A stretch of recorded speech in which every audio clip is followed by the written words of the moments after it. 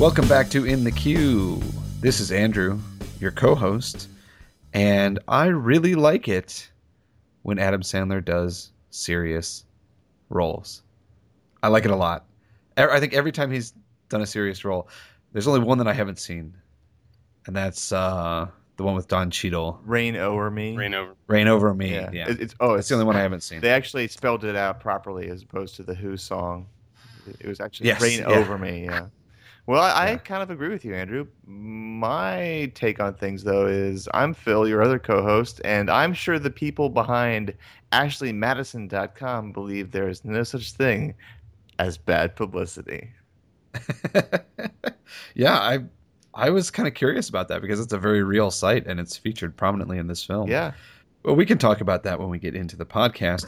The movie that we're talking about this episode is Men, Women, and Children, a Jason Reitman film from last year, a very recent film. Oh, yeah. And one that was getting a lot of Oscar buzz early on, but then that seemed to fade away upon its release, which we'll talk about, I'm sure, in the podcast. Mhm. But before we get to that conversation and before we introduce Aaron, our returning champion, who has recommended several films for us, I want to tell you how to find us on the web. You can find us on our website, which is www.in-the-q, that's the letter q.com.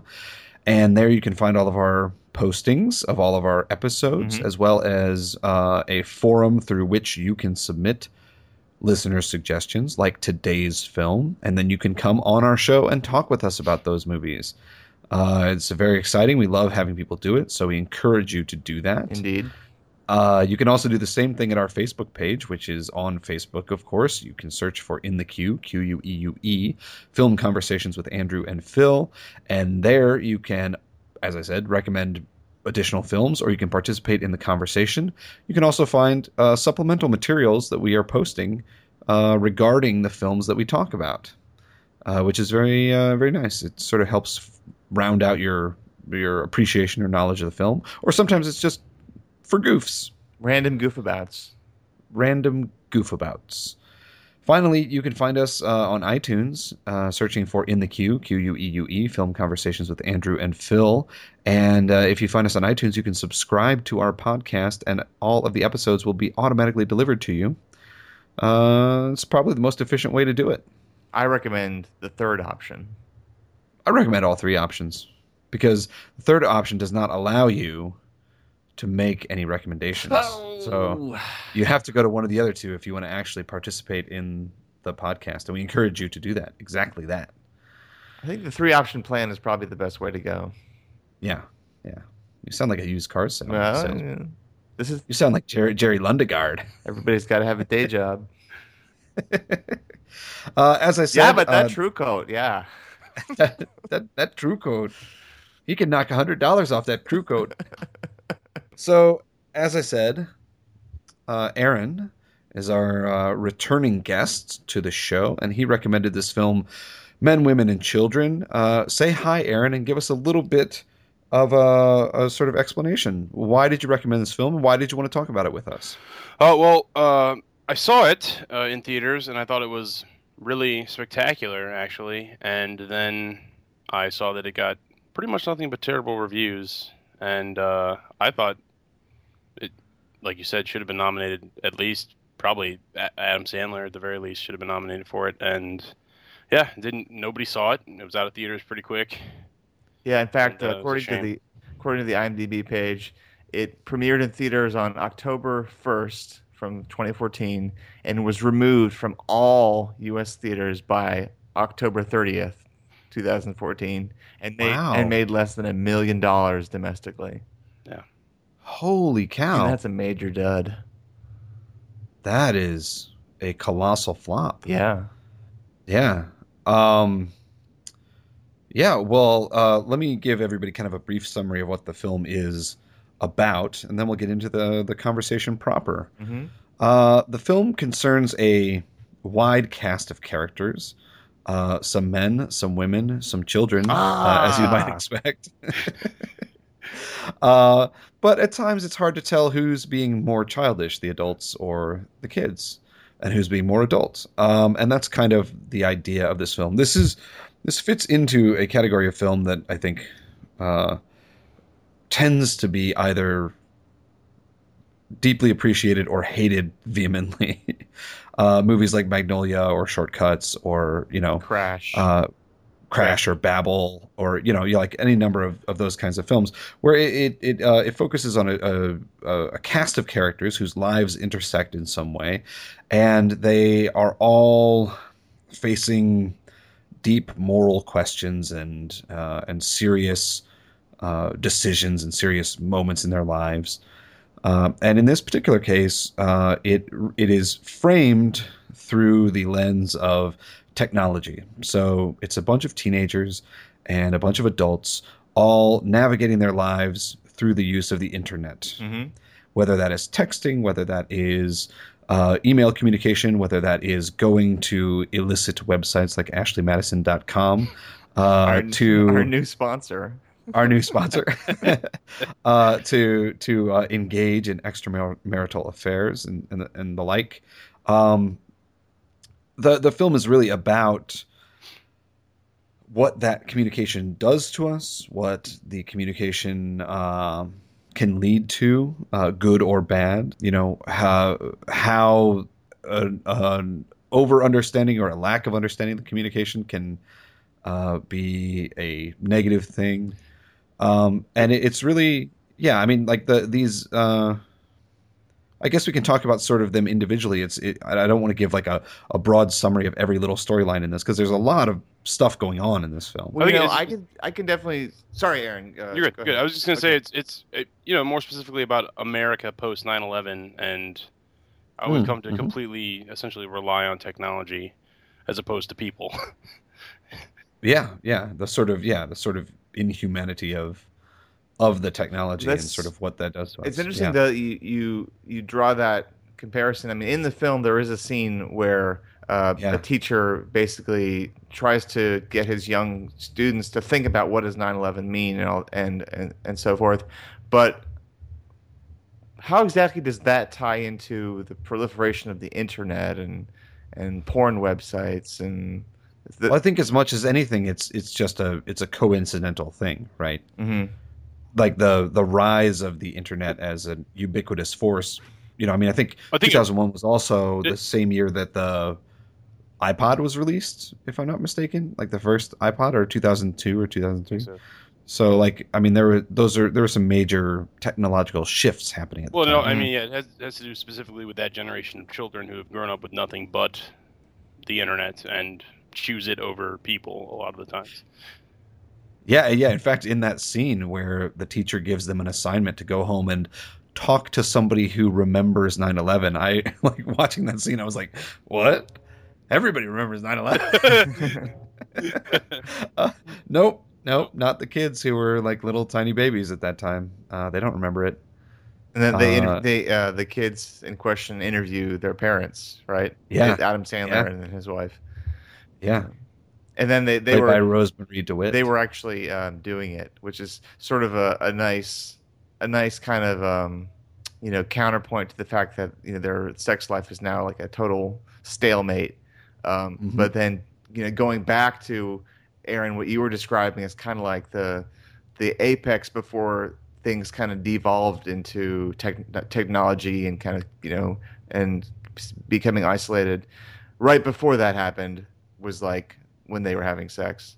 Right. Maybe not the last time they had sex, but it was that was maybe going on. Them having sex had to do with the development of humanity in America. Well, I think if them having sex. If they don't have sex in the future, then the terrorists will have truly won. They will win. Yeah. Right, guys. Right. No, but I actually found this to be a very interesting film, and I did not. Looking now at as we did just before this podcast started, at the hatred that's been sort of spewed at this film, critically speaking. I mean, it had a 38, 36 on Metacritic, 31 on Rotten Tomatoes. 31 on Rotten Tomatoes. I mean, that's unheard of. That's Transformers. Bad. Yeah. And I just didn't see it. Like, I can understand if people thought it was a little bit pretentious, perhaps, or if it was a little bit heavy-handed in its message. Mm-hmm. I can understand that because I think that there's probably a fair criticism to be made of the film in that regard. But I actually thought it was very deft in the way that it navigates this idea of electronic communication and how it works and how it functions. And some of it I think was very cinematically fascinating. Great. Mm-hmm. Like really well done. All the information above all the people's heads when they're in the kids when they're in the cafeteria, I thought was great, and the superimposing of a lot of the stuff was fantastic. Superimposition, yeah, the superimposition over often when they're communicating, that we will see superimposed what they're typing or what they're texting as they are there standing in the shot performing. Well, and a lot of the negative reviews are saying stuff like, "Oh, he's old beyond his years. He's just gotten old and cantankerous, and he's just." You mean Jason Reitman? Yeah, Jason Reitman, and it's like there's so much energy in this movie. The way he shoots it, it's I don't get it.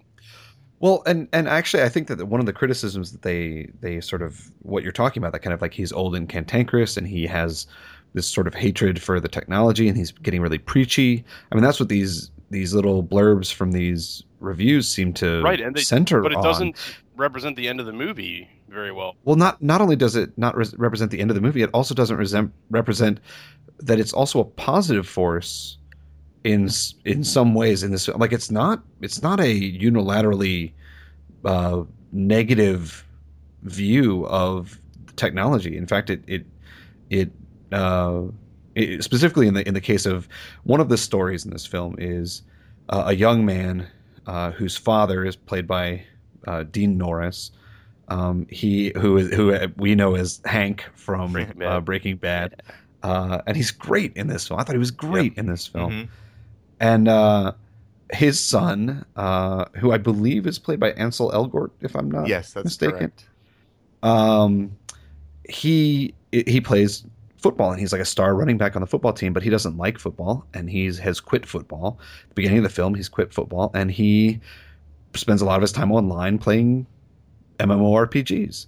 And the community that has like formed for him in that becomes like the way that he can cope and the way that he can talk about the problems that he has at home, and having that community allows him then to also be able to reach out to this girl that he starts to fall in love with, right, and communicate with her, and so the technology is not it's a very positive force in his life and for the most part, and I won't for her too, even though her mom's suppressive. I mean, that is her escape, is the internet as well. Yeah, and it allows her to express herself, and it allows her to be her own person and have an outlet. Yeah, I think that it's not so much that this movie is criticizing the technology; it's just criticizing what we do with it. Right. It's more critical of the human beings than the technology itself. Yeah, and the abuse of the technology, or the silliness of how we have chosen to allow it to dominate our lives. Right. The inability to control our involvement with technology. Yeah. Right. Yeah. I think that this movie is just kind of a pleasant watch too, because it's dealing with stuff that you don't see in movies hardly at all. I think I thought especially the porn addiction from the Adam Sandler's son, I thought was handled really well. Mm-hmm. Yeah, and also Adam Sandler's involvement too. I was kind of had some nice pleasant flashbacks of Punch Drunk Love when he was with that escort.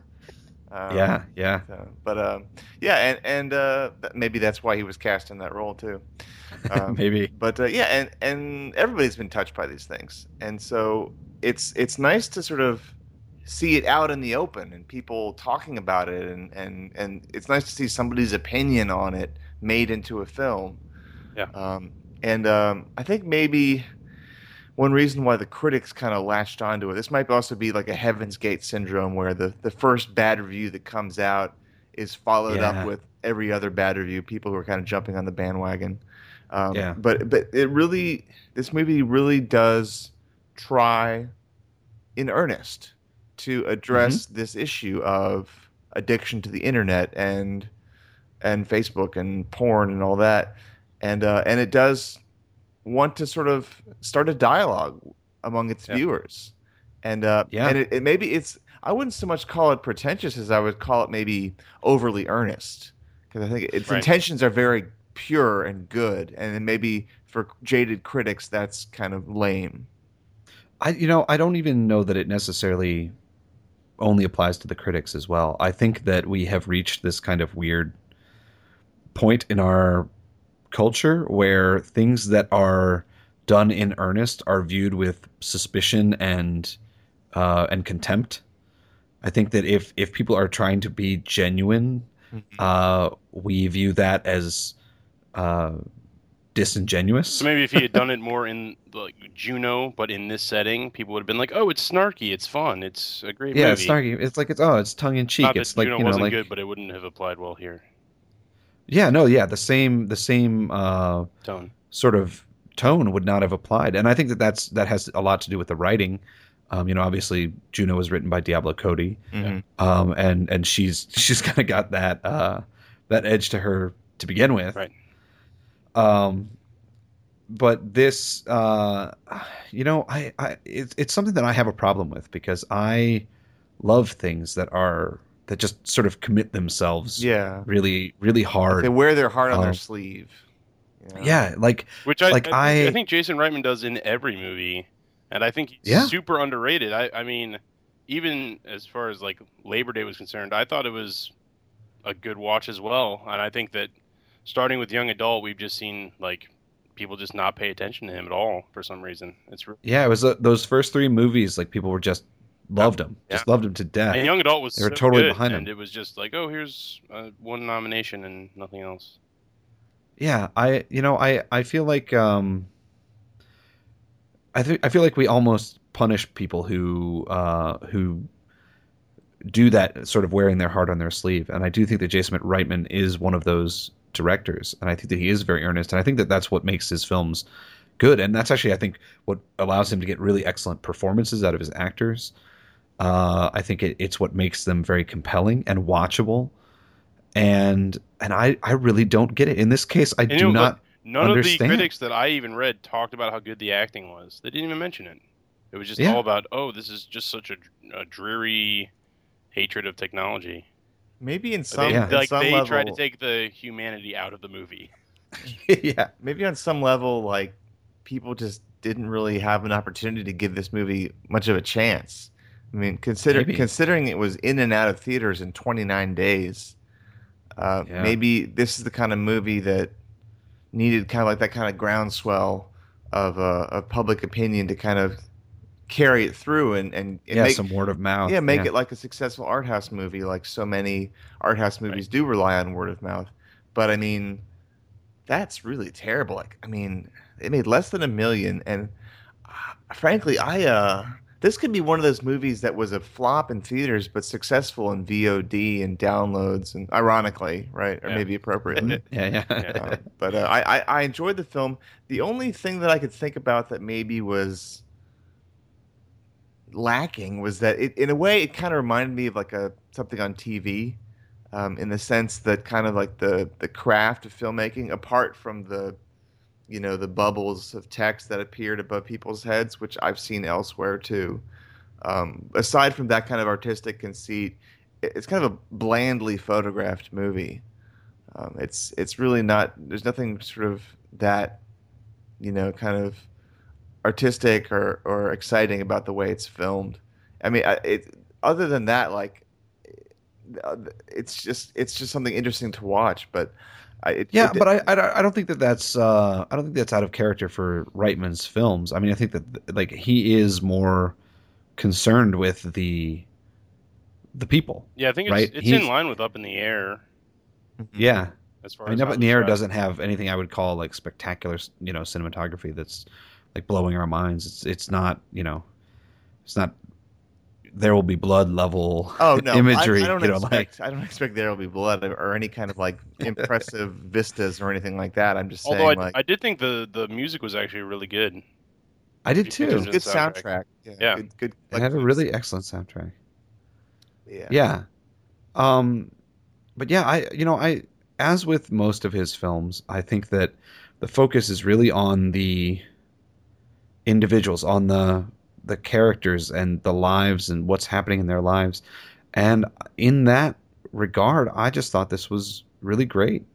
I mean, I thought that they were all really excellent. Rosemary DeWitt, who was in Rachel Getting Married and was so spectacular in that. She was great in this. Very nuanced performance. I thought all of the kid actors were really excellent. There were a couple of moments where I was sort of like, oh, you're kind of phoning in your lines, but for the most part, I think that they were all very excellent. Dean Norris, as I said, was really excellent. Adam Sandler was great. I love watching him do straight roles. I mean, I think that when he is given the opportunity to play it straight, he has knocked it out of the park every time I've seen him. So I don't understand why he keeps making movies like Grown Ups and Grown Ups 2. Well, that'll pay the bills so that he can make movies like this. Yeah. They should have pushed him more as the main character or something to get more people to show up, I think. That might have had a backlash, though, that Punch Drunk Love had, where people were expecting, oh, here's another Adam Sandler movie. Wait a minute. This is not what I had in mind. Did make more than $1 million, though, so... That's true. That is true. That is true.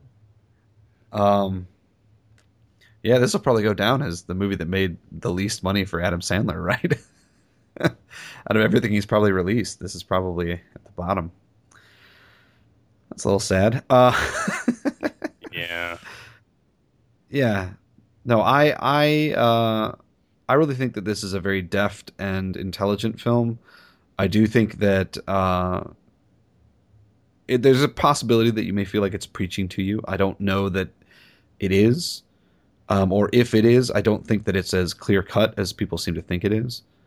I liked it. I just liked it. I liked it too. And interestingly, it's a collaboration between Jason Reitman, who adapted this book that it's based on, and Erin Cressida Wilson, who is or was a college professor. She taught at my alma mater, Duke. And, and she was also the screenwriter behind the film Secretary with Maggie Gyllenhaal and James Spader. Yeah. So she's kind of navigated deviant sexuality through her career. Well, Chloe as well. The movie about with Amanda Seyfried about the stripper. Yeah. Right, Call Girl, whatever it was. Something like that. Escort. She was an escort, I think. I think that was in theaters less than 29 days. Yeah, that's possible. That's very possible. Did you guys? Yeah. I assume you noticed Jason Reitman's cameo in this movie. Did you not notice?